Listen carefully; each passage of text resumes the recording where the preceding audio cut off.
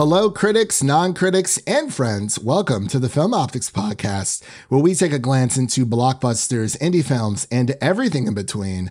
I'm your host, Christian, and today I'm joined by three returning guests from the to the podcast. We have Leo Rydell from Geekly Goods and YouTuber Mike Thomas from the Chatter After / Collider, and another YouTuber. We got three YouTubers here today. We have Elliot with two T's from Hakuna Matata as well. And today we are concluding our journey across the four nations as we revisit and review and break down Avatar: The Last Airbender, Book 3, Fire. And before we begin today's episode, you can listen to our podcast on podcast platforms around the internet. That includes Apple Podcasts, Spotify, Google Podcasts, and more. And if you are a new or seasoned listener to the show, we would love to hear from you guys. Follow us on Instagram and follow us on Twitter at FilmOptics. That is optics with an X. Or you can email us at filmoptics@gmail.com for any movie-related questions. Gentlemen, welcome back. How's everyone's week been? I feel like I know we kind of just had like a pre-chatter discussion, but Elliot, it's so great to have you back on. How's your week been? I mean, it's been great. First thing I want to say is just with Elliot with two T's, the second T isn't where you think it is. Okay. I just need people to know that. Straight away. Just a little something for the people that have watched She-Hulk there. My week has been good as of recording this. It's been kind of a bit of a transition week for me. Been auditioning for some Christmas shows. I interviewed for a promotion at my job, so be waiting to hear back about that soon. So it's a transition week, but it's been fun. That's great, man. Well, we'll be praying for you. Hopefully you get that, that new promotion. That's always an exciting time during anyone's career. So Mr. Wang Fire, aka Mike, how you doing today, buddy? I'm doing really well, man. Revisiting Avatar is always fun. This past couple weeks, though, I did get promoted to senior resource writer at Collider. So that's fun. Just catching up on all of the fantasy we've been getting. I think it's interesting how we started this Avatar series. And now all of a sudden, Lord of the Rings is back. Game of Thrones is back. Netflix, where you at? Where's my Avatar show? Give me something. Anything. I'm dying here. But yeah, I'm doing great. That's great to hear, man. It's true. Like a lot of fantasy shows are coming out. We're getting Willow as well. It's coming to Disney Plus. Any His Dark Material fans out there? Definitely me. That's supposed to hopefully drop this year as well. And we also have The Sandman. I know that's more of like a comic book thing, but like it felt very, high fantasy-esque. But last but not least, Leo, how you been, man? Been really good. I mean, coming off the high of Cobra Kai. I mean, seriously, what a great season. Season 5, again, bringing us back to the valley in the best of ways. Got a couple other films coming up too. I saw Blonde recently. Got the chance to see Pearl, which was great. Can't wait for the next movie in that trilogy, Maxine. Man, it's been a good week. I'm just itching to make more content, so I can't wait for next week. But thanks for having me back on, man. Excited to talk some Avatar. And I'm with you, Mike. Like, Netflix announced to them, and they're like, okay, here's what you're going to expect. And it's like, what about Avatar? We've all been waiting for Avatar. Like, Netflix has been teasing, giving us, I think they gave us like some behind the scenes little stills. We want to see, man, like, give us some posters. If you can't show any footage, give us some pictures at least.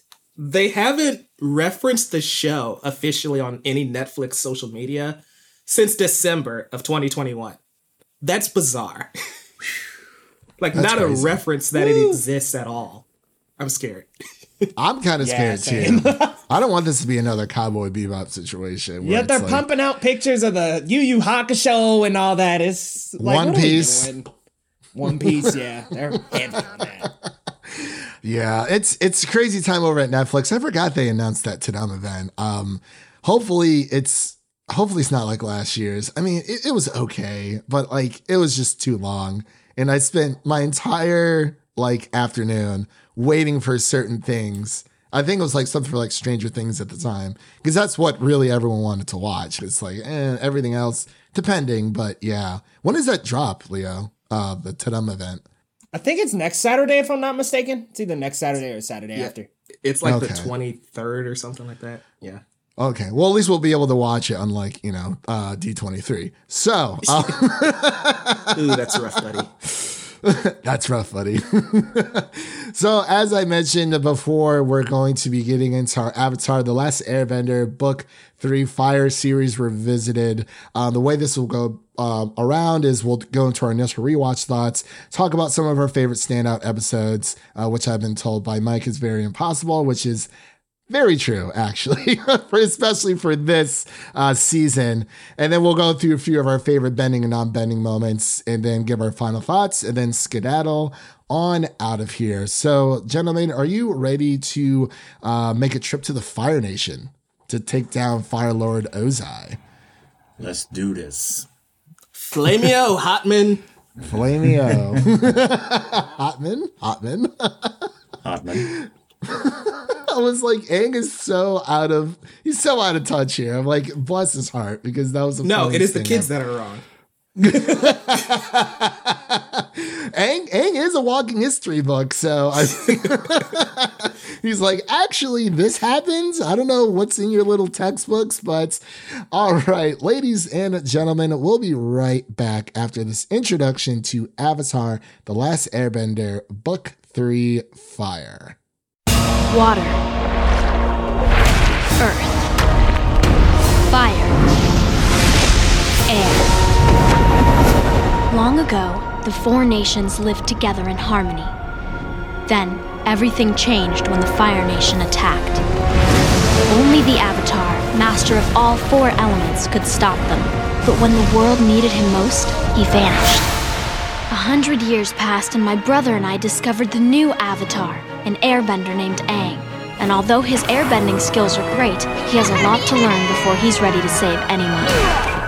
But I believe Aang can save the world.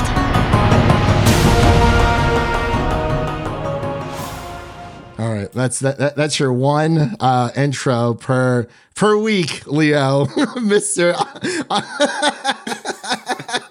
We held him hostage and forced him to listen to it. Yes. I was like, oh, he's going to listen to it. I'm going to make sure of it. No, that's all right. But as we mentioned before, we're finally into our breakdown of Book 3 Fire. This is the conclusion of this amazing series. It's bittersweet, but it's so, every time I watch it, it's like, it just gets better and better and better. And on my first, or not my first rewatch, on this rewatch, I feel like I just blew through these episodes, but as I was a kid, I feel like the episodes just seem to last forever for some reason. But, we're older now. We consume a lot of media. So we're going to get into our rewatch thoughts here. We're going to start with Elliot, then we'll go to Mike, Leo, and then I'll close out myself. So Elliot, what are your thoughts on your, on this rewatch of Book 3 Fire? Yeah, I think I had a very similar journey as you did with watching it. I got through it so quickly, and because I kind of like spread out my watching of Book 2 a little bit across an almost 2-week period. And this, I don't think I've watched a season of Avatar quicker than I did this. I mean, as I said when we did Book 2 is my favorite of all the books across both shows.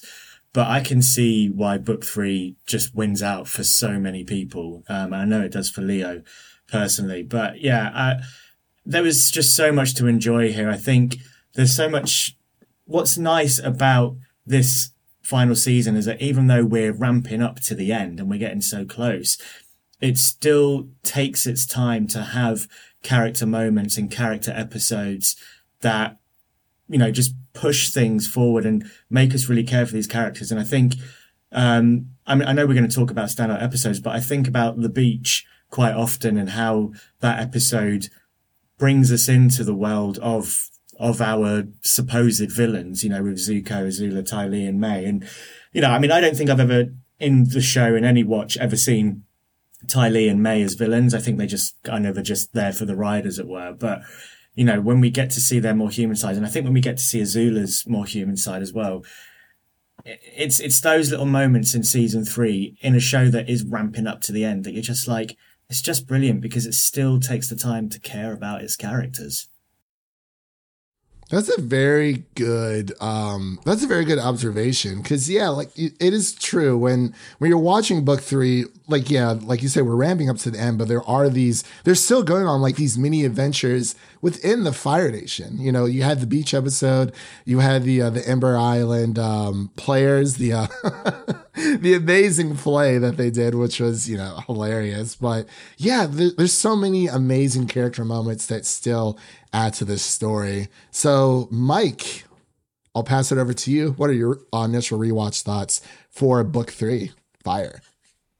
Yeah, so like I said in just about every episode, this series I view pretty much as a perfect series. I do have an issue with book 3 though, so I'm gonna get that out of the way. Oh, spill the tea. Yeah, so we have the amazing first episode, right? The Awakening, when Aang is finally recovering from what happened in the previous season with Azula. I don't know if you guys have ever seen like episode 0 on YouTube that kind of breaks down his spirit world journey to get to that point. I didn't know that was a thing, like, at all. There's an episode 0? Oh, I'll send it to you. It's great. Okay. It was only on like Nickelodeon's website. Anyway, it's pretty good. So you kind of see Aang's spirit world journey and how he gets back to his body and he wakes up in this moment. Anyway, aside from that, that's really great. The thing that kind of bugs me though is we get really stagnant after episode 1, where we're kind of just in the Fire Nation waiting for the eclipse, the Day of Black Sun. So unlike the other 2 seasons where there's a sense of progression and we're traveling across the world to get to a destination, a lot of these episodes kind of start to feel like filler a little bit, like The Headband, which is a great episode. I still enjoy it, but what is the real purpose of that episode? Or you have an episode like The Runaway. Again, another fun episode, but it kind of feels a little fillery to me. So that's why this season is below book 2, because it feels like until we get to that mid-season finale, we're kind of just wasting time until the eclipse. And Sokka even says that. We just have to buy our time until the eclipse comes. That said, none of these episodes bore me. None of these episodes are bad. That's a testament to how good the writing is in this show, to where even your quote-unquote filler-like episodes are still really good. Actually, I would agree when it comes to, it does feel like, you know, there's 2 main events that happen in book 3. That is the Day of Black Sun, and then, you know, when Aang finally faces Fire Lord Ozai. It does feel like they're kind of just, I mean, like you said, Sokka is, you know, like, hey, like we have the Day of Black Sun. We're supposed to meet all of our friends and our allies at this spot. So it's like, what are we going to do until then? But I see what you're saying with that. I can see how people would think it's filler, but it does give them, I guess, an excuse to kind of add in a few more character moments like we've seen with Sokka's master. The Runaway, personally, one of my favorites because, I mean, we don't get a lot of Toph growth in book 3 because she's kind of put to the wayside a little bit. But the Runaway definitely is, I was like, oh, you know, one of my favorite episodes of the season. I'm like, finally. It's a great Toph Katara episode. It's just, again, though, I don't know how much value to the overall story it adds, which, again, isn't necessarily a bad thing, but when the first 7 episodes of the season kind of feel the same way, that's where it's kind of like, I don't know if I need Nightmares and Daydreams or if I need the Painted Lady, even though there's still great character moments in those episodes. That's right, Shio and Doc. And Aang was somehow convinced. He's like Shio and Doc, like, yeah, we're 2 different people. And he's like, I saw you change your hat. And it's like, Aang was so frustrated in that moment. But let's take me for right.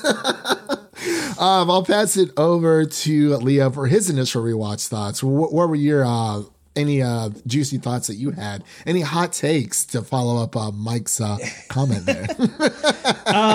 I mean, this is my favorite book, so I absolutely loved it on a rewatch. What I do like about the filler, though, and I guess we can kind of take that with a grain of salt, because some of the episodes that are filler really do offer deep moments into these characters, whereas I think some of the other filler was a little bit kind of run around and goofiness, but you get filler like the Sokka's master episode. That was a good one. I like the puppet master as well with Hana. She was really good. But I just like how the filler episodes, if you will, get vulnerable, and they at least give us moments in the characters that are building these characters, and we get to really feel for and be with these characters. And I think the reason why it does kind of feel like it comes to a bit of a screeching halt is because you do have the Day of the Black Sun coming later in the season. So it kind of, and unfortunately they kind of, in a sense, wrote themselves into a hole a little, because it was like, okay, we've got this huge event to build towards. What are we going to do until we get that? And I think the episodes we do get until the Day of the Black Sun are good episodes. They feel a little filler because we're not necessarily fighting the Fire Nation, but I just think where the gang's journey is right now, it kind of is a nice breather to kind of step back a little and just allow them to be kids a bit. Yeah. What's that? Calm before I just said like the calm before the storm. Yeah. Yes. And I think that was a nice setup because the last 4 episodes of the series are very like, okay, the urgency is there. We're here. Ozai's in. Like that urgency is so huge and so massive in those last 4 that couple lighthearted episodes to build up to that I really enjoy, because it is the calm before the storm. It's a little bit, it's a little bit of a teaser, a little bit of an appetizer before that main course. So I do like this season a lot. It is still my favorite season on a rewatch because that grand finale is just absolutely phenomenal. And the greatest episodes in this season are some of my favorite in the series. So I love this season on a rewatch. Didn't change my mind. Absolutely still love it. Still number 1. Look, book 2 is good, but something about book 3 just etches it a little bit for me. Hey, fair enough, man. Yeah, it's that is all completely valid. We all have different opinions. Some of them might be wrong, but I'm just joking. I'm kidding. In the words of Katara, if that's what you like, that's fine. If that's what you... Katara was a little salty this season. I was like, I love sassy Katara. She's my favorite in this book. Her and Toph was getting at each other in that runaway episode. It's so fun. I love their dynamic between Toph and Katara, because I mean they are, two, like, there are other women in the show, but it's like obviously they are part of the core group, but they could not be more oil and water. It's just they're complete personifications of their element. I mean, Katara, warm, nurturing like water, versus Toph, hard, stubborn like earth. And yes, those 2 elements do clash. So yeah, it's a good character dynamic. Yeah, for sure. Definitely. Was there any other rewatch thoughts anyone had before we move over to our standout episodes? Let's dive in. Story-wise, it really comes back around from the first season. Like, it really connects a lot of dots.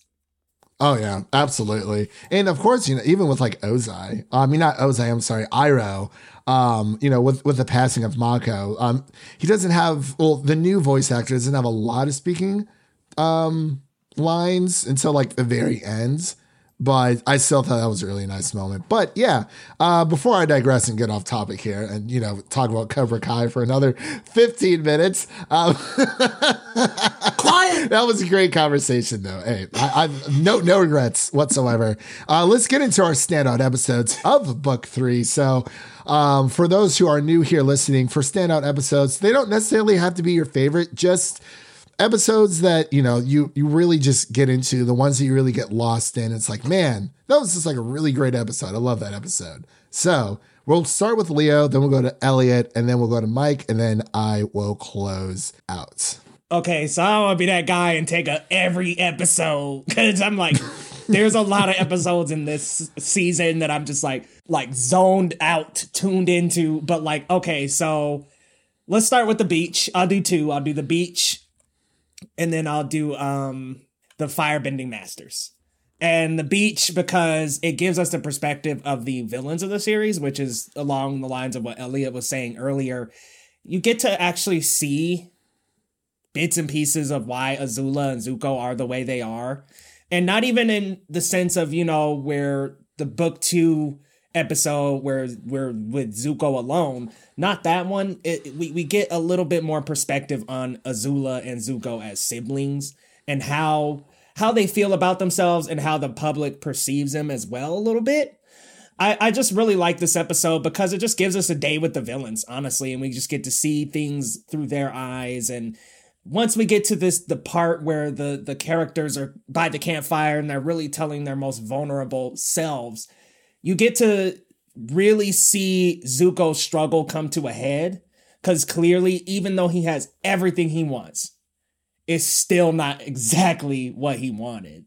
Everything does not fit into the mold that he thought it would when he got back to the Fire Nation. So it was just like a nice episode, not only to get that perspective, but to also see that even though Zuko got exactly what he wanted, it was not what he needed. So I love that episode for that reason. And then the Firebending Masters, I mean, I just love them learning about the true meaning of firebending, because I think throughout the show, there were these bits and hints that Iroh was bringing up a lot, and other firebenders like Zhang would embody a lot, that fire is not breeded by anger always, and it doesn't always have to be breeded by hatred and by rage, and that fire is actually life and it's actually beauty, and even though it is very destructive, it's still life. And I like that they came to a conclusion that fire bending and fire in itself has a more beautiful source than what we've been seeing all series, because all we've seen up until this point, Fire B is rage, destruction, anger. And this was finally an episode that set us on a different path, and the characters on a different path with fire, of knowing that, no, it's actually life. It's actually grace. It's actually not as destructive as it could be. Love that episode, man. And not to mention the shot of the dragons just surrounding Aang and Zuko with the colorful flame. It's just such a beautiful shot and such a grand, message to the characters and to the mythos of firebending. I absolutely love it, man. Those 2 episodes are so good. And to finally see the dragons, because they had been built up for so long at that point through the series. We're okay, we've seen the flashbacks. We saw the episode where Azula was a blue dragon, Iroh was a red dragon talking to Zuko. We've seen all these examples of dragons, but when are we actually going to get to see them? And when you actually do, it's so graceful, because it's not this ferocious display of any kind. The dragons don't attack them, or they're not having to battle the dragons. No, it's just these dragons dance with them and then breathe fire, teach them the real meaning of firebending, and go back to their caves. That was such a graceful, unassuming, at least for the first watch, unassuming way for things to be executed with those dragons. So love that episode. Always love it. I can't even say I think it's my favorite episode of the series, one of them at least. Yeah, I wonder where they actually saw visions in those flames, because I've always been very curious, because Zuko's looking up and he's like, I understand. It's oh, so are the flames speaking to you as well? Because I thought that was very interesting as well. Yeah. I thought that was. I always kind of interpreted it as that, the fire was speaking to them, not necessarily that they saw an image or anything, but that it was just the combination of the many different colors of fire were essentially speaking different things to them. It can be a spiritual experience too, though, right? Think about Moses in the burning bush. It can be something like that as well. That is very true. Yeah. Elliot, what are a few of your standout episodes from book 3? Yeah, so I think on this particular rewatch, and I remember messaging you guys, I got quite focused on Katara and Katara's episodes, because I think that was that same thing happened when I rewatched book 2, and so I think the hangover from that brought me in. So my standouts on this rewatch were the Puppet Master and Southern Raiders. I love, and it kind of echoes what I was saying in our book 2 revisit. And why the desert is my favorite episode, because we get to see the darker sides of our characters. And I just absolutely love the moment in Puppet Master when, Katara is, brought down to her knees by Hama, and then she takes in that breath with the full moon and is you're not the only one whose bending gets stronger in the full moon. Your blood bending will not work on me. And just from there on in, man, Katara just slays that fight. I think what's also fun about it is it's not our first water versus water fight. Obviously, we have Katara and Pakku in book 1, but I think this one here, there's an extra element of danger to it because Hama has kidnapped all these villagers. She's controlling Aang and Sokka. She tried to take control of Katara. We've learnt her history of bending the blood on rats and on prison guards, and so there's just that extra element of danger which brings such a great intensity to that fight, and I absolutely love it. And the fact that they're both ripping water out of trees and flowers, and it's so good. It's just a great fun episode. And then in Southern Raiders as well, just to see Katara going full Avatar Kyoshi is just a hell of a lot of fun. And that moment when she pins down the old Southern Raider captain, I forget his name off the top of my head, but it's just, I'm sure Mike will know, the encyclopedia he is. It's just a great moment, and it's a lot of fun. And the fact that, he's about to pop up, go on. No, he's not. He's on mute, probably. I honestly don't have it. Oh. Yes. Brilliant. I think it begins with an R. I think he's like, I was going to say Ren Shah, but that's the dragons, aren't they? Ren and Shah. Anyway, I digress. It's just great to see those darker moments with Katara and to see that, to really see how far her waterbending has come throughout all 3 of these books. I mean, we know it definitely by book 2 after she's been in the Northern Water Tribe, but here and this display and the taking on of the bloodbending is, it's just crazy. And, and then it kind of all comes to the conclusion in the final episode when she's able to defeat a crazy Azula with Sozon's comet in the sky. It speaks volumes. So, there, standout episodes were Puppet Master and Southern Raiders. The name is Yanra, by the way. There we go. Yanra. Thank you, Michael. Man, him and his mother, I felt so bad for him. He's like, ugh. So good. Hang out with this old hag all day. I'm like, perhaps you would like something else from the garden, take mother. My mother. That would be fair. Trades his mother off. Oh man. Let's pass it over to Mike. What are a few of your standout episodes for book 3? I think it's interesting because much like Elliot, I was kind of focused on Sokka this season. I think this is a very underrated Sokka season. As I know at the top of the conversation, I kind of went in on the first half of this season, but Sokka's Master is such a great episode. And like Leo was saying about how everything in this season kind of builds on what came before, I just love the subtlety, right? Like in The Chase in book 2, Toph says it's 3-on-3, excluding Sokka from that fight. And it's those little moments where Sokka, you can understand why he feels useless or worthless in this team. Because they pointed out, they make fun of him the entire time. He's been the butt of a joke. Even though he's been the one, like the big brother, taking care of them the entire time. And I just love how it all kind of comes to a head here where he gets a master. He takes skills he already knows. And I think that's the best part, right? He's had the club, so sword fighting probably isn't that hard of a skill for him to pick up right away. But I love how Master Piandao is able to instill those lessons and leadership, just kind of breeding it out of Sokka. And then you see that in the Day of Black Sun. But another standout episode for me, I love how none of us took the finale or the Day of Black Sun yet. Another standout for me is the Boiling Rock, right? Which sees him again take charge with Zuko, going to this impenetrable prison, and he just has no quit. He has no fight. Even though he has no bending, he is still always the smartest person in the room. And I just love that development for Sokka, because it's always been there. We've seen it since the first season. But I just love that character development of his and how you really see it shine in this season. Even to the finale, they take down all those freaking airships because of Sokka. It's so great. I love Sokka this season. He's the standout character for me, one of many in this book, but I just love how, even though in the grand scheme of things, he's not one of Aang's masters, he's not the strongest character, they still found a way to give him moments to shine. So The Boiling Rock and Sokka's Master are my standout episodes for this rewatch. Nice. As for me, I kind of gave my initial rewatch like in between everyone, so I was like, yeah, I'll just let that be.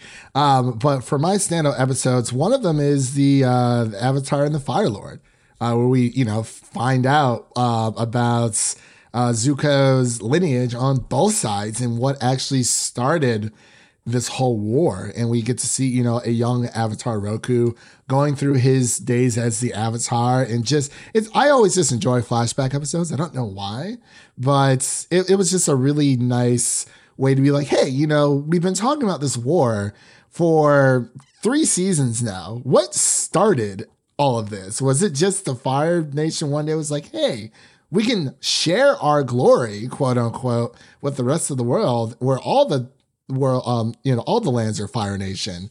And it was a very bittersweet episode because, Aang finally understands how the war started and how it actually needs to end. Aside from what we saw right before the finale with the members of the White Lotus when Iroh was saying, Zuko was telling Iroh, you can just go face, your brother alone. And it's like, well, I could. He's like, I might be able to beat him, but history's just going to see that as a brother killing another brother for power. It needs to be the Avatar who puts an end to this war. And so the Avatar and the Fire Lord, that's definitely one of my standout episodes. I've always loved Roku as an Avatar. I would like to get more into like his story. I'm sure there's a few comics out there that that Mike knows about.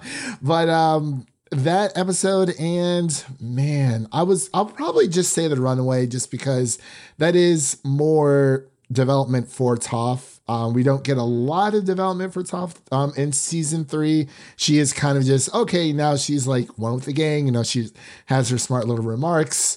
But outside of all the, the goofy con stuff that they're doing that episode, which, man, these kids are just going crazy. I'm like, I want to know what's in their bank account because it's like, how does this woman become a cop? That's what I want to know.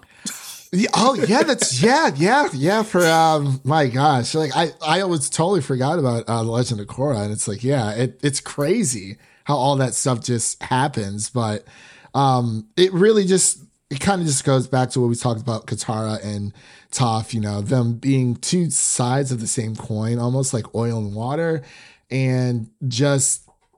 Katara can act very motherly towards people, very overprotective, but that's just who she is because of what happened to her mother. She had to be that figure. Like, well, someone has to fill this role. Like Dad's all fighting. It's just me and Sokka. We have to take care of each other. And, you start to see with Toph, just a little bit of like pushback. And it's like, she's like, hey, I don't like when Katara nags me all the time, but I do appreciate that she has these motherly, qualities because, as she said in the Runaway episode, that sometimes she's better than her own mom. Like, she acts more like a mom than Toph's own mother. And then, of course, we get the hilarious scene between Hockey, who finally comes into the episode because, they're making bank, and Sokka's like, I'm going to go buy a hawk.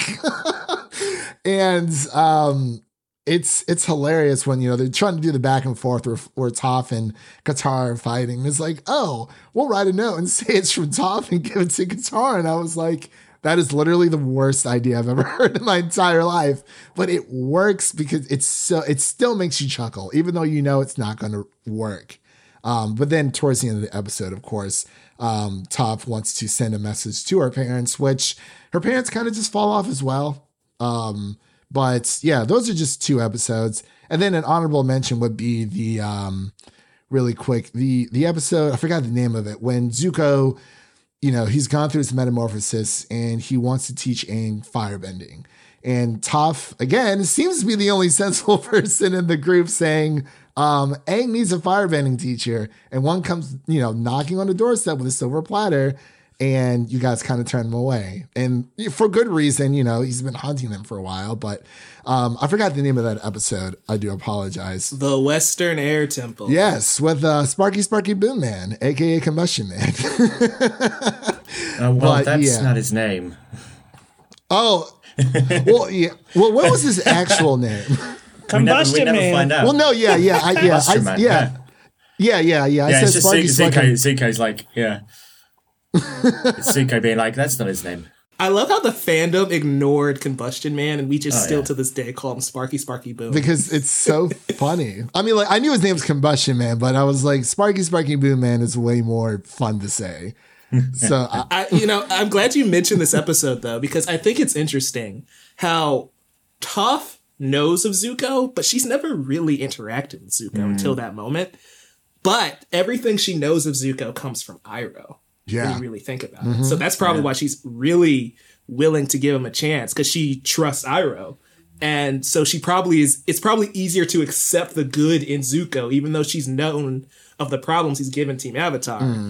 I just think that's a really subtle Iroh moment that we don't really pick up on when you think about it. yeah, It's a good one. yeah, that is true. Because she even mentions to Zuko that, I've had a long talk with your uncle, and he kind of talks about you the entire time. She said, yeah, it was annoying, but it was also very sweet. And then, Toph also tries to go on her life-changing adventure episode with Zuko, and it doesn't really pan out. And then by the time that I was 5, it's so good. It's just like, yeah, cool. You had a rough childhood. Great. I get it. He's like, listen, I know you have problems, but like, so does everybody else. I'm like, wow, you're going to do Toph like that? Like, okay, I see how it is. Well, he was like, yeah, I mean, he's like, oh, that's rough, buddy, pretty much. But let's move on here to our favorite bending and non-bending moments. I know this is going to be very difficult. I do have a few in mind, but people will probably pick up on mine because I'll go last, of course. We'll start with Mike, and then we'll go to Leo, and then Elliot, and then I will close out. So, Mike, give us some of your favorite bending and non-bending moments from book 3. That is not an easy task. Well, it better be. I think I narrowed it down a little bit. One of my favorite, this is an interesting moment. One of my favorite non-bending moments comes from Azula, where she's just playing keep away during the Day of Black Sun, distracting Team Avatar until time runs out. And I just think that's so fascinating that you can see she picked up Ty Lee's moves. She's moving like Ty Lee that entire time. And then she starts throwing daggers like May. So it's like she was studying alongside her friends, or even studying her friends' moves on the side, which is sweet and scary because you realize she probably did that just in case she needs to take them out one day. So I think that was a really cool non-bending moment coming from Azula of all characters, which is pretty cool. As far as my favorite bending moment, I'm going to be that guy, and I'm just going to take it since you let me go first. It's the last Agni Kai. I knew he was going to say it. I knew he was going to say it. You let me go first. I had to take it. That is true. Hey, I'm just trying to be a nice host and let people talk first before I get my skills. But yeah, that's definitely one of mine for sure. Like that Agni Kai it's beautiful. Every time I watch it, it's mind-blowing. It's probably one of the best animated fight scenes of all time. The score is amazing. The meaning behind that fight too, right? Like, it's interesting how Iroh stresses that it can't be brother versus brother for the throne, but we're literally fighting for the throne between Zuko and Azula. Small oversight. But this is Agni Kai that never was. Nobody knows about this fight. Yeah, you know why? Because if anybody knew the truth, Katara would be Fire Lord. And do we really want Fire Lord Katara? I mean, I do, but she won that Agni Kai. Steam I'm just bending. saying. No, but that's a great moment from top to bottom. Zuko sacrificing himself for Katara. Katara defeating Azula during Sozin's comet, right? Like, the height of her power. We know she's gone off the deep end a little bit, but like the height of Azula's power level, and Katara just outsmarts her. So great. Oh yeah. Easy call. And she's off her rocker. Like, even Zuko says, like, something's off with Azula. He's like, I can take her. And then it's it is something where clearly, you see, we don't really know if her mother's there or not, because to this day, I have not had confirmation when Zula's talking to her mother through the mirror. I'm just assuming it was something in her head, but it was so kind of creepy. I'm like, yo, what if this woman's like actually behind her? Like she just pops Someone's back got up. to read the search. Right. Oh yes, I still don't know what happened to Zuko's mom. I do digress. Mike, was there anything else you wanted to mention before we head over to Leo? I just love how Zuko's like, never trust a girl who cuts her own bangs, Katara. That's how you know she's off her rock. Mm-hmm. Dang. Let this be a lesson to you, Katara. No, go ahead, Leo. Oh, it's my turn? Okay, so favorite bending moment. When Aang goes Avatar state and speaks in that voice directly at Ozai and his hair is wisping back and he's scared as hell, I absolutely love that moment because finally Ozai can have the fear that he put into the world put back onto himself, and he gets exactly what comes to him, gets his bending taken from him, and what is he? Nothing else. He's nothing but a shallow man. Nothing. Love it. Now, non-bending moment, I actually really like the Boiling Rock episodes, which don't encompass much bending. So I love that Zuko and Sokka get this moment to really shine and go on a mission together, something that we don't really see between the two of them the whole series. So I like that the last book, Zuko gets to connect with all of the characters really one-on-one, except for like Toph is the like one begrudgingly like, oh, well, we still got a duty to do. But I think it was something that was needed for both Katara and Sokka to gain trust in Zuko. I mean, because let's be real, he attacked their village. He attacked Suki's village. So these were really good moments for Zuko's character to come back around and to fulfill the destiny to help Team Avatar that he always, was destined to do. So I love those moments a lot. Of course, I already talked in a lot about the Firebending Masters. Love that sequence a lot. But my favorite has got to be that.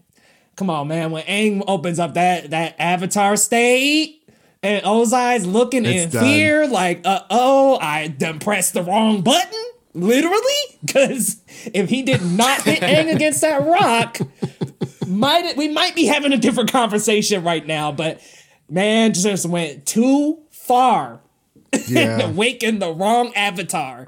And after that, it was so easy. And you know what I really love is that I like, and here we go, I do like that the Legend of Korra flipped those two when it was her versus remind me the villain's name in the third season. Was that the Zahir? Yeah, it was her versus Zahir. Zahir is the villain, but he's kind of more fighting. He's fighting in Aang style as opposed to Korra, who's fighting more Ozai style, more wild, more brash. It's cool to see it flipped like that and see the main character being more of the attacker, the aggressor.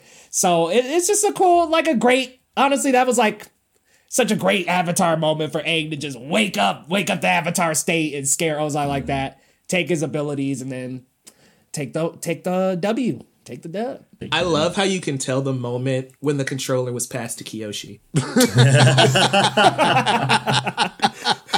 Like you just like, yeah, that is definitely Kyoshi right now, isn't it? Good. Another good non-bending moment I actually really like. Thanks for bringing that up, Mike, is when Aang does talk to the avatars and he chose his own conviction over all of them because all they could offer him in terms of advice was kill that man. Basically, some of us didn't kill our antagonist. Kyoshi came forward and said, I don't really see a difference between him standing there, me killing him, I killed him. I love that Aang stood on his morals instead of just rolling with what they said because, could have completely changed his character, but his morality is so strong as a person that he stood on that ground. I love that. Yeah, that is a very good observation there because I remember watching it for the first time on Nickelodeon, when it was airing, like during the finale, and I was like, well, how is Aang going to defeat the Fire Lord? Like, if he can't kill him, like, what other way is there? And then when he takes his bending away, I was like, my mind was blown. I was like, oh my gosh, like, that is perfect. Like, he passively defeats the Fire Lord. I mean, he does wear him down for sure, but he does passively defeat the Fire Lord. And it's like, that was so crazy to me. Like when it first aired, I was like, wow, that was so good. And let's be real, you can't be having the hero in a kid's story just killing the villain. Like, I just think that's a little bit much, you know? Mortal Kombat style, he just... Fatality on him. He just gets, y'all remember right before he takes his bending, he just uses he uses the earth bending and traps his hands. He just crushes him with like an earth fist. It was great. That's a question I want to raise to the panel here. What are your thoughts on the lion turtle? Like, it's kind of hinted at a little bit in book 2, a little bit in book 3, but I don't think it's enough to make that much of an impact on a casual viewer. Did that feel like it came out of nowhere, or are you guys like cool with the idea of lion turtles? I think it is a little Deus Ex Machina, definitely. But I think that it maybe where it stops being a little bit is that we get the build-up of Aang wanting to find a different way of defeating the Fire Lord. So we know that he is searching for that, so that when the lion turtle comes along, it kind of, it's not as Deus Ex Machina as like, as other Deus Ex Machinas have been in film and TV. But I quite like it. I quite like that there's the idea of this being out there that, it's so unperturbed with what's going on in the world that it only turns up exactly when it needs to, with a power that nobody knows about. And the fact that then Legend of Korra delves into lion turtles deeper it's a nice little opening door. Yeah. Well, actually, I want to pass it over to you, Leah. What are some of your favorite bending and non-bending moments of book 3? So I am going to be that guy and say that my favorite bending moment is Aang energy bending the Fire Lord and taking away his bending. And I think it kind of goes to what Leo and yourself were saying, Christian, just that. How is he going to defeat the Fire Lord? Like, what is going to happen? He's blown up at his friends for them kind of goading him into saying, you got to kill him. Like, you've got to kill him. You have to do it. You're the Avatar. That's your job. That's what we've been training to do. And he's like, as you say, like, it just goes against everything that he is, and everything that he has learned and grown to be. And the fact that, we are surprised by it. The fact that, he kind of does this whole move and we see these lights coming up and the lion turtle gives us, before the elements, we bended the energy within beings. And it's just like, okay, what does that mean? And then Fire Lord Ozai's like, what have you done to me? I took your bending away. I'm sorry, you did what? You did what? It's just, and then when like Suki, Sokka and Toph arrive and they're just like, wow, you can do that?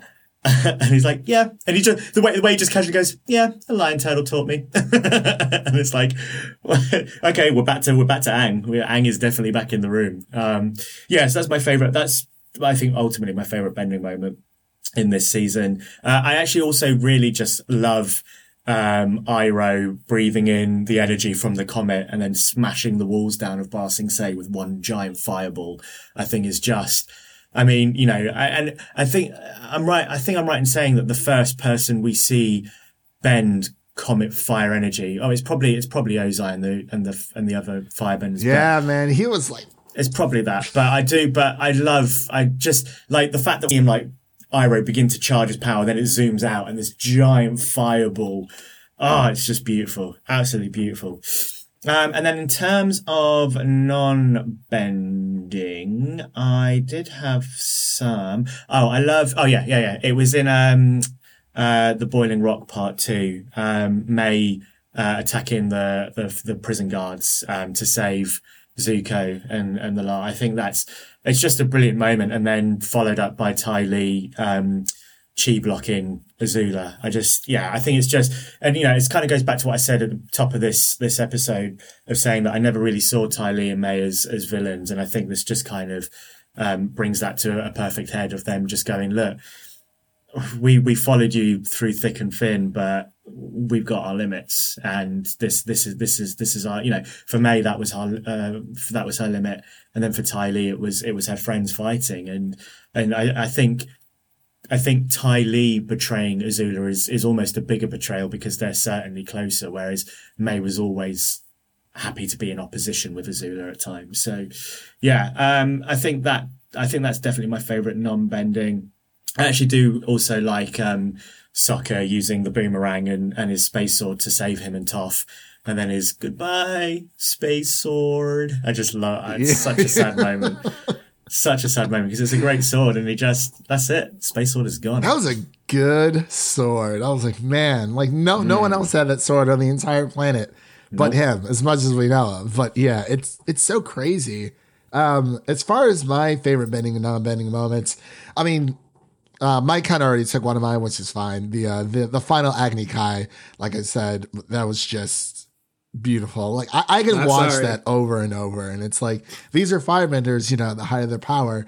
And then also I remember distinctively when Ozai is kind of on one of the zeppelins and he's just like burning down like this like forest in his path. Like I remember seeing that for the first time and my mouth just like dropped. I was like, oh my God, like so much fire is coming out of this man's hand. It's like it's like the pinnacle of what they're actually capable of. And, he's just sitting there in the Zeppelin, his hands are out, and it's just like this like wave, like this burst of fire, just like mowing down like, this giant forest area. And it's like, I mean, like, is he destroying towns or something? Like, it seemed like it was just random.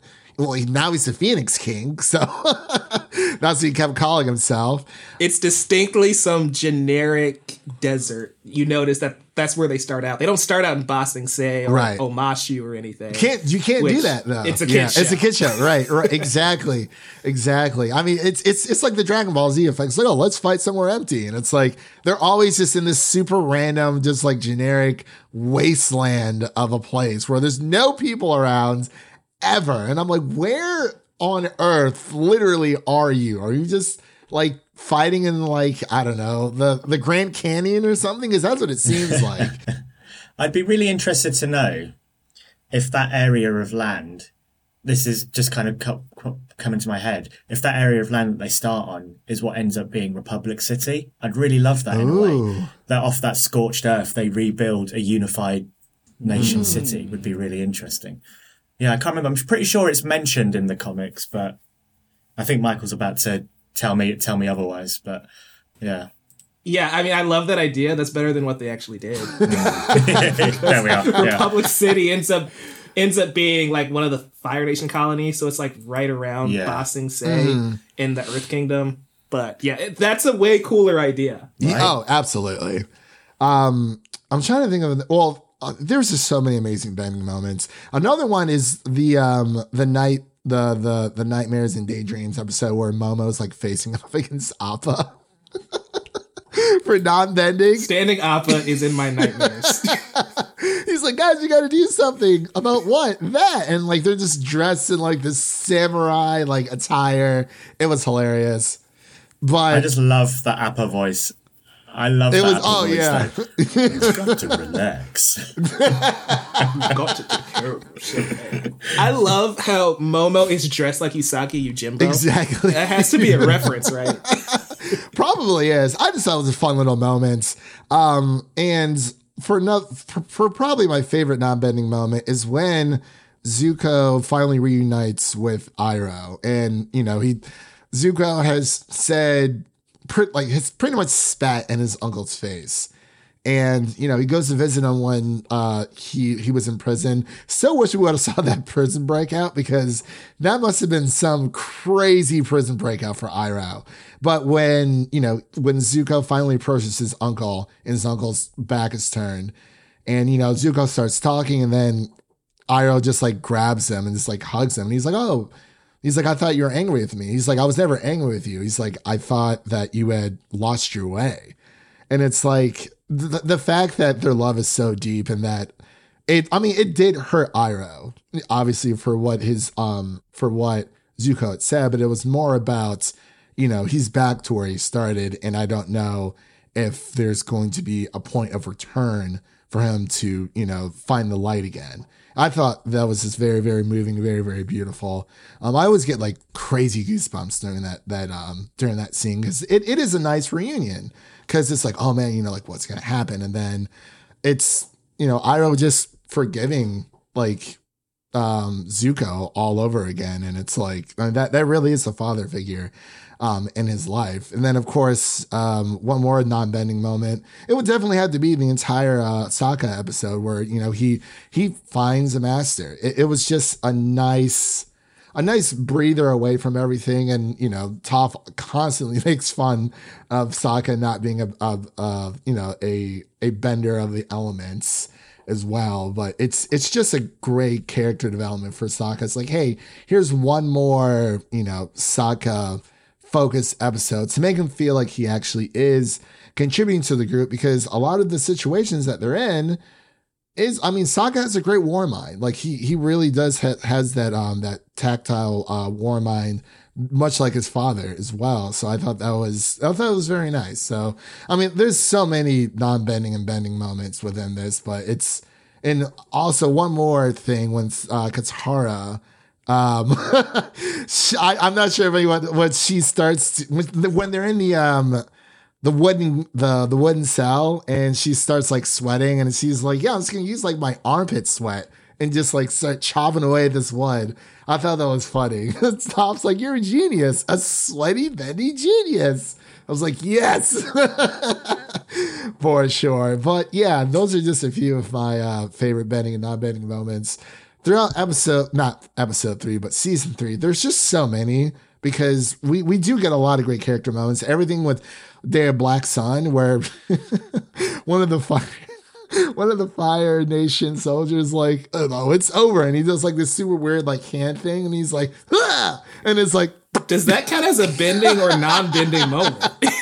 I don't know. Like, I guess it was. He was like, okay, we surrender. I mean, technically non-bending, surely.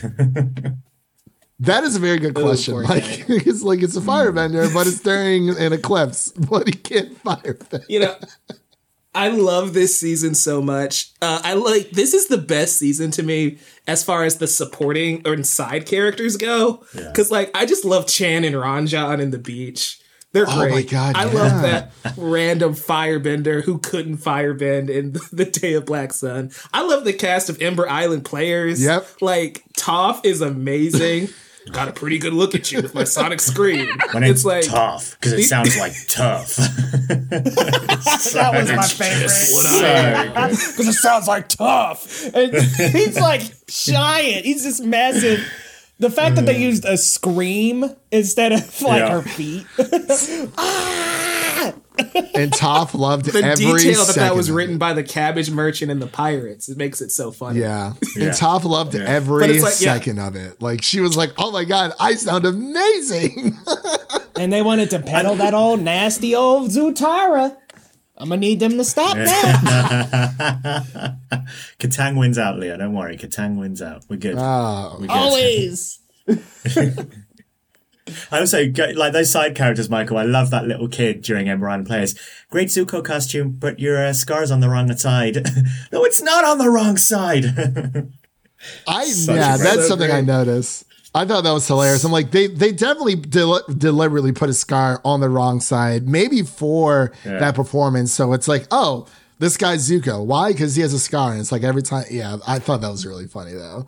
I was like, or it could have just been. Mean, if you look closely in the Firebending Masters, in one of the scenes, his scar is on the wrong side. So that might have just been a joke at the animation era. Oh. Yeah.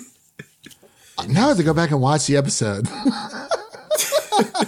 I'll see if I can find a. He's gonna be like, I'm gonna be like Leonardo DiCaprio and Once Upon a Time in Hollywood. Like, oh, there it is. Exactly, man. Such a great movie. Such a great movie. But let's get into our final thoughts here so we close on out. I don't want to take up too much of you guys' Sunday. We got some football to watch. Some American football. Sorry. Cultural. Yeah. All our football's finished for the weekend, so yeah. My team won, so I'm happy. That's fine. There you go. Congratulations. Hoping for the same for me today, man. It's gonna be a are crossed, crazy brother. day. Seriously. So for our final thoughts here, we'll start with Elliot, then we'll go to Mike, then Leo, and then I'll close out. So, Elliot, what are your final thoughts on book 3? Lovely. Yeah. Book 3. Before I get into this, because I had to ask a question. I wanted to do it at the top of the show, but I kind of forgot. I can't remember if you guys did this in book 1, but I want to quickly ask you guys really quickly, because I also want to say mine. But if you're a bender, what kind of bender would you be? Oh, we did talk about this, didn't we? I'll let them go first. I'll give mine last. Go ahead, Leo.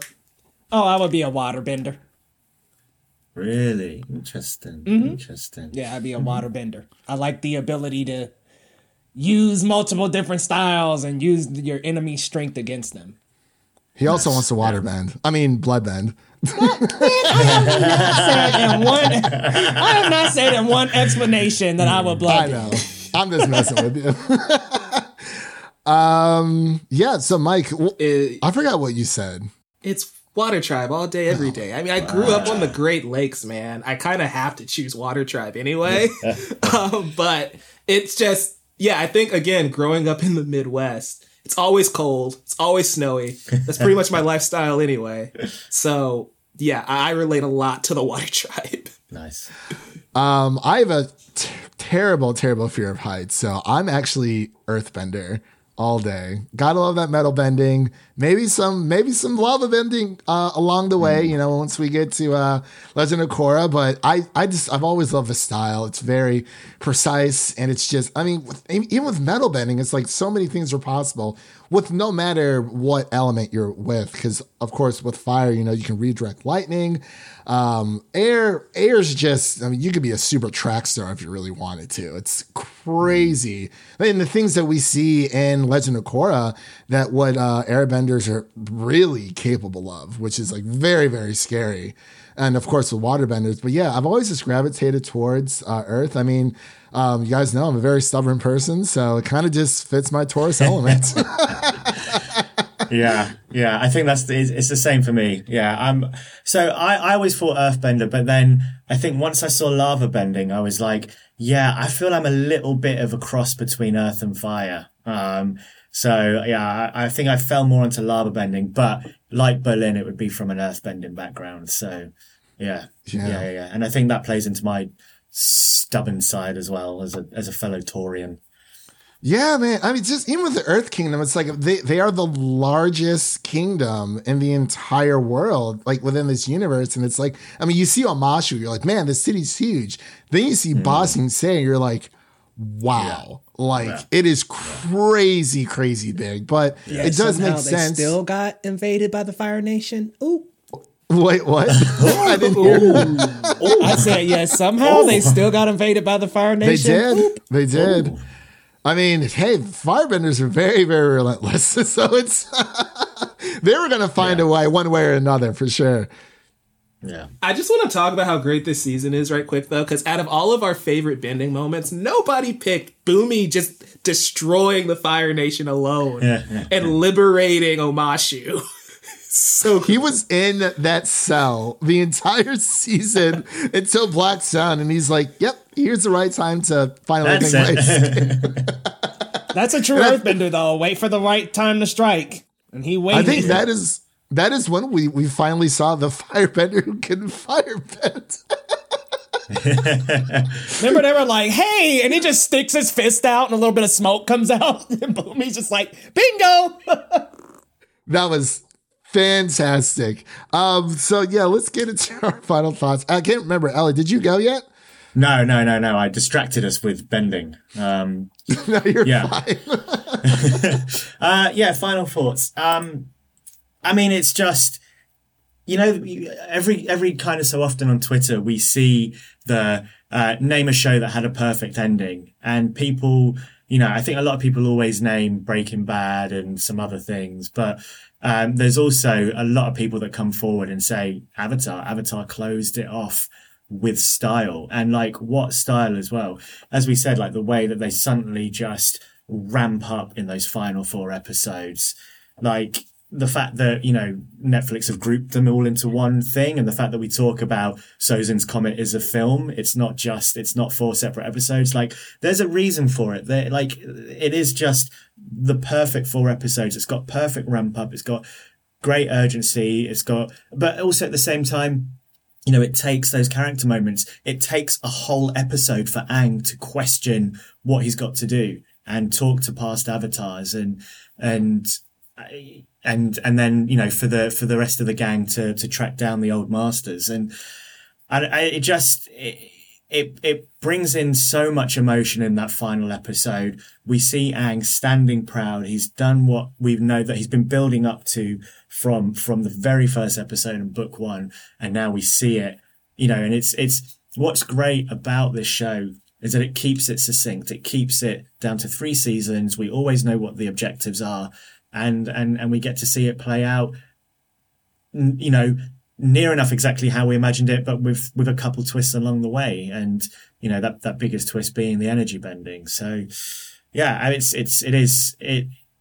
cements its place for me as the perfect ending to a show ever. I agree. I definitely agree. Mike, what are your final thoughts? Final thoughts. Oh boy.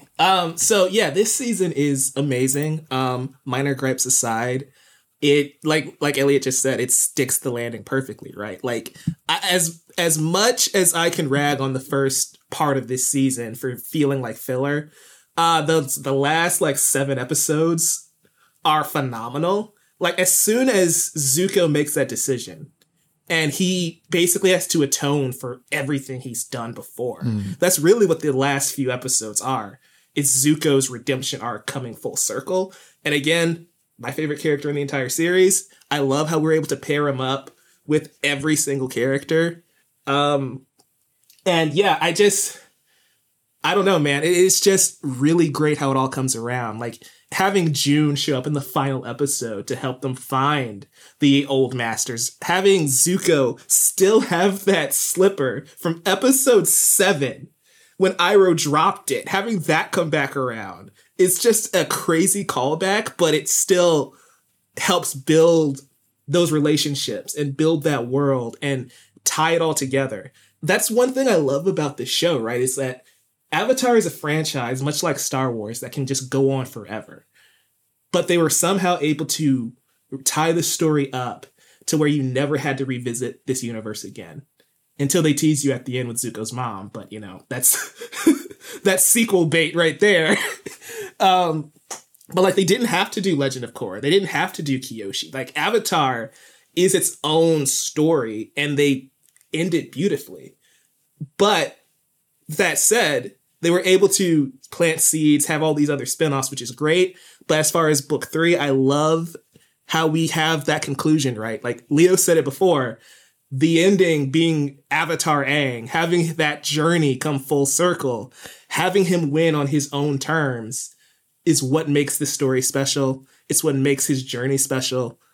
I just love this season. I love this show. It's amazing. Shout out to Serena Williams, by the way, the GOAT, helping Uncle Iroh while he was in prison. The end. Leo, what about you? I mean, honestly, my favorite season. Love this season. Again, like Mike was saying about Zuko getting to connect with every character, and also that we do get perspectives from the Fire Nation, even though Ozai's is very maniacal and terrible, we still get so much perspective of Fire Nation characters, and I love that about this season.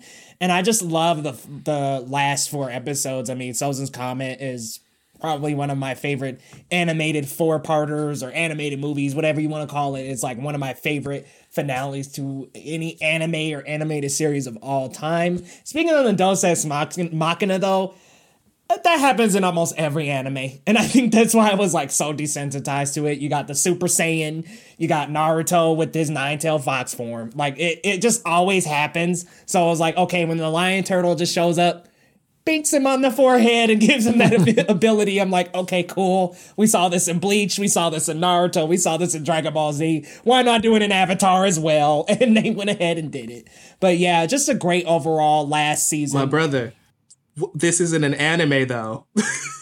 I know. Animated series too. You can say any animated series is kind of similar to anime. Does the same thing. If you watch Code Lyoko, about the same thing happens in that too.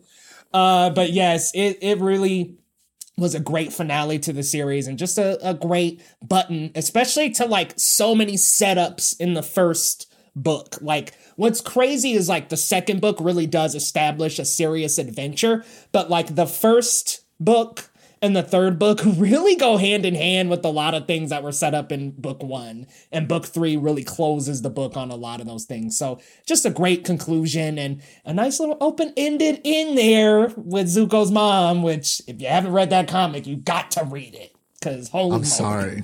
I haven't. And it's the perfect thing to end on. He's like, where is my mother? And I was like, oh, yes, we're finally going to get it. And then it never came. But, well, not in show form. But I was like, dang it. When you read it, have us come back. We'll talk about it. Okay. And we're like, this is crazy. So as far as my final thoughts, mine pretty much echoes everyone else's. This truly is just a special show that I will watch for the rest of my life, and it's something that you can definitely share with other friends who are looking to get into some type of animated show. And I feel like this show or even Arcane would be two great examples of people saying, hey, I want to get into like Japanese anime. There's a few shows I want to check out, but I'm not sure where to start. It's like, you know what? You can start here. Our home base, Americanized anime-esque Avatar: The Last Airbender or Arcane, or even, honestly, I would go as far as to say Attack on Titan, because that is a great starter anime for people who are looking to, get into that community. But I don't know about Attack on Titan. It's, I don't know. It's beautiful. That is not suitable for children, just so y'all know. It is not. Yeah, I'm not sure that's a good starter. Not at all. Well, for children, obviously, I would start with Avatar: The Last Airbender, but or Digimon or something. Oh, Digimon. I still remember the day where Gatomon like evolved into Anjuwama, and I was like, what? Like, this is happening. Make sense, bro? This is happening. But I digress. So for like I said, for my final thoughts, it's a perfect journey. Like it probably, between this and Harry Potter, really just like sparked my love for all things fantasy. Because at times I'm like, oh yeah, it's a fantasy show, but like I'm just so used to watching so many fantasy things. Like, this is just normal for me. I'm like, oh yeah, like this dude, he can shoot fireballs out of his hands and his fists. This other person can move rocks and boulders and stuff. But it really is like, anytime someone asks me like what is like my favorite show of all time, it will always be Avatar: The Last Airbender. Just because it is, it's not too long, not too short. It shows this, this journey of Avatar Aang and his friends, and how he was able to set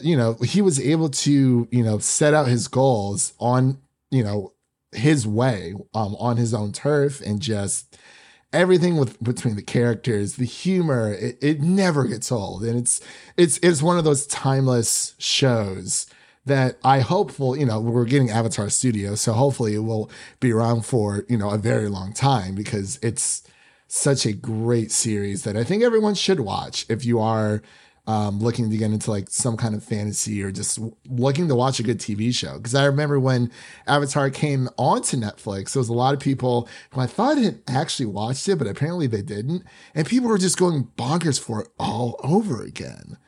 And it's great to see that people are still in love with this world. And of course, we're getting a new Avatar movie, animated movie through Avatar Studios with Avatar, Team Avatar, probably in their young adult lives after the war. So I'm very excited for that, and whatever else follows, for sure.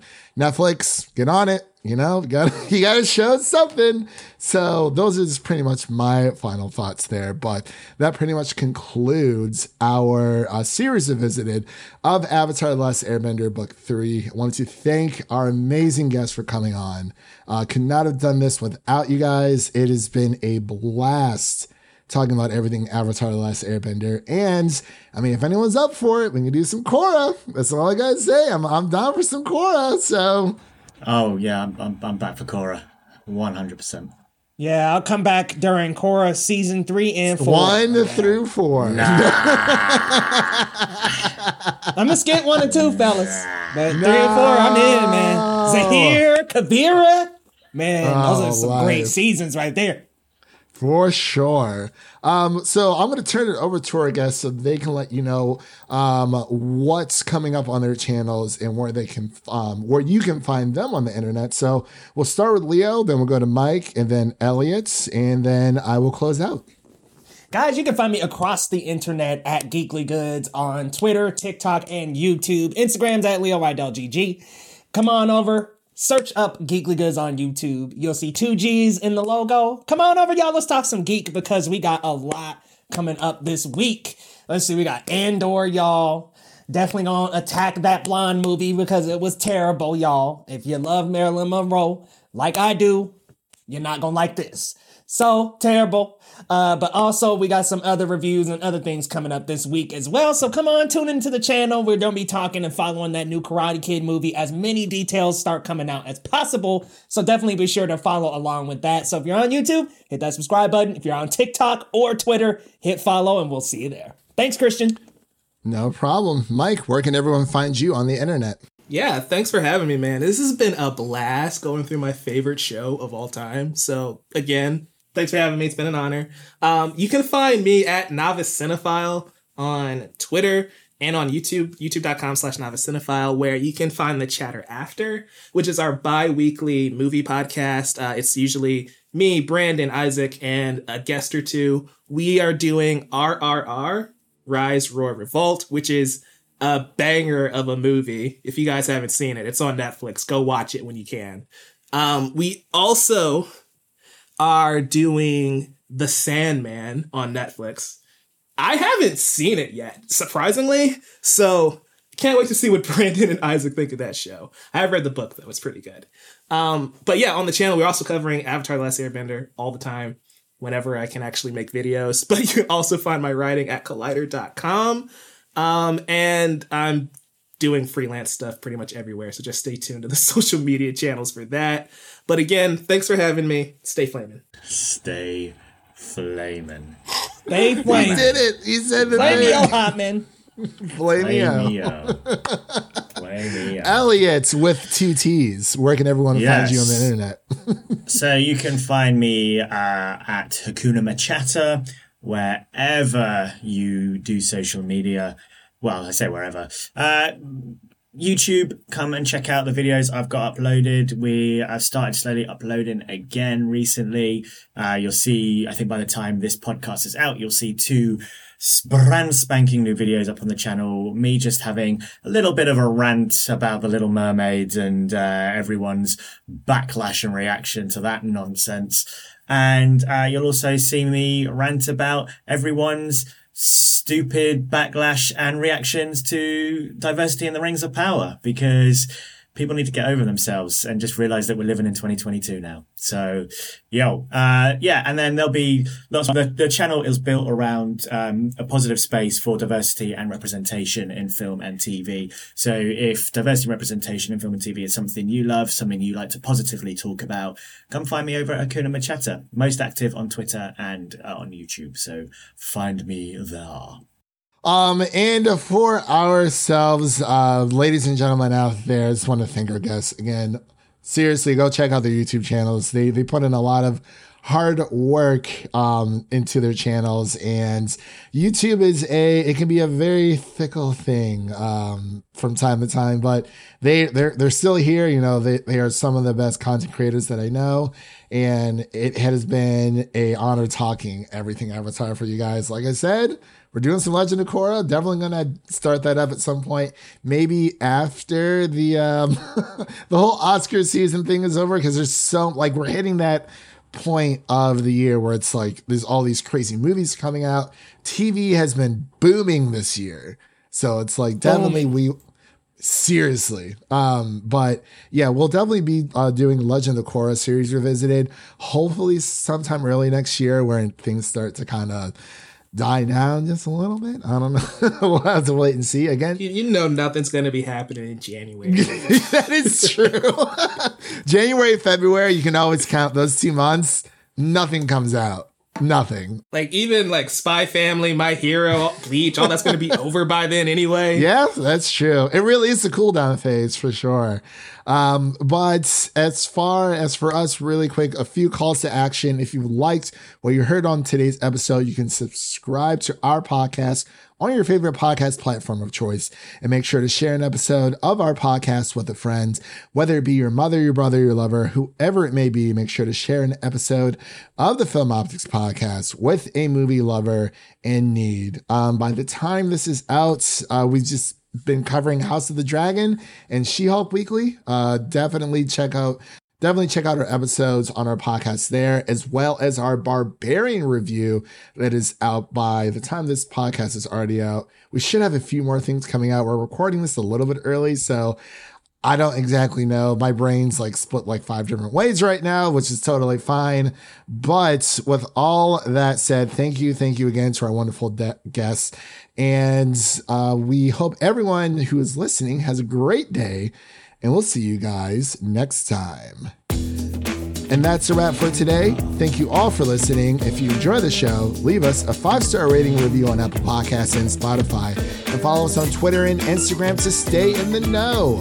That was Leo, Mike, Elliot, and my name is Christian, and we'll see you guys in the 4 Nations.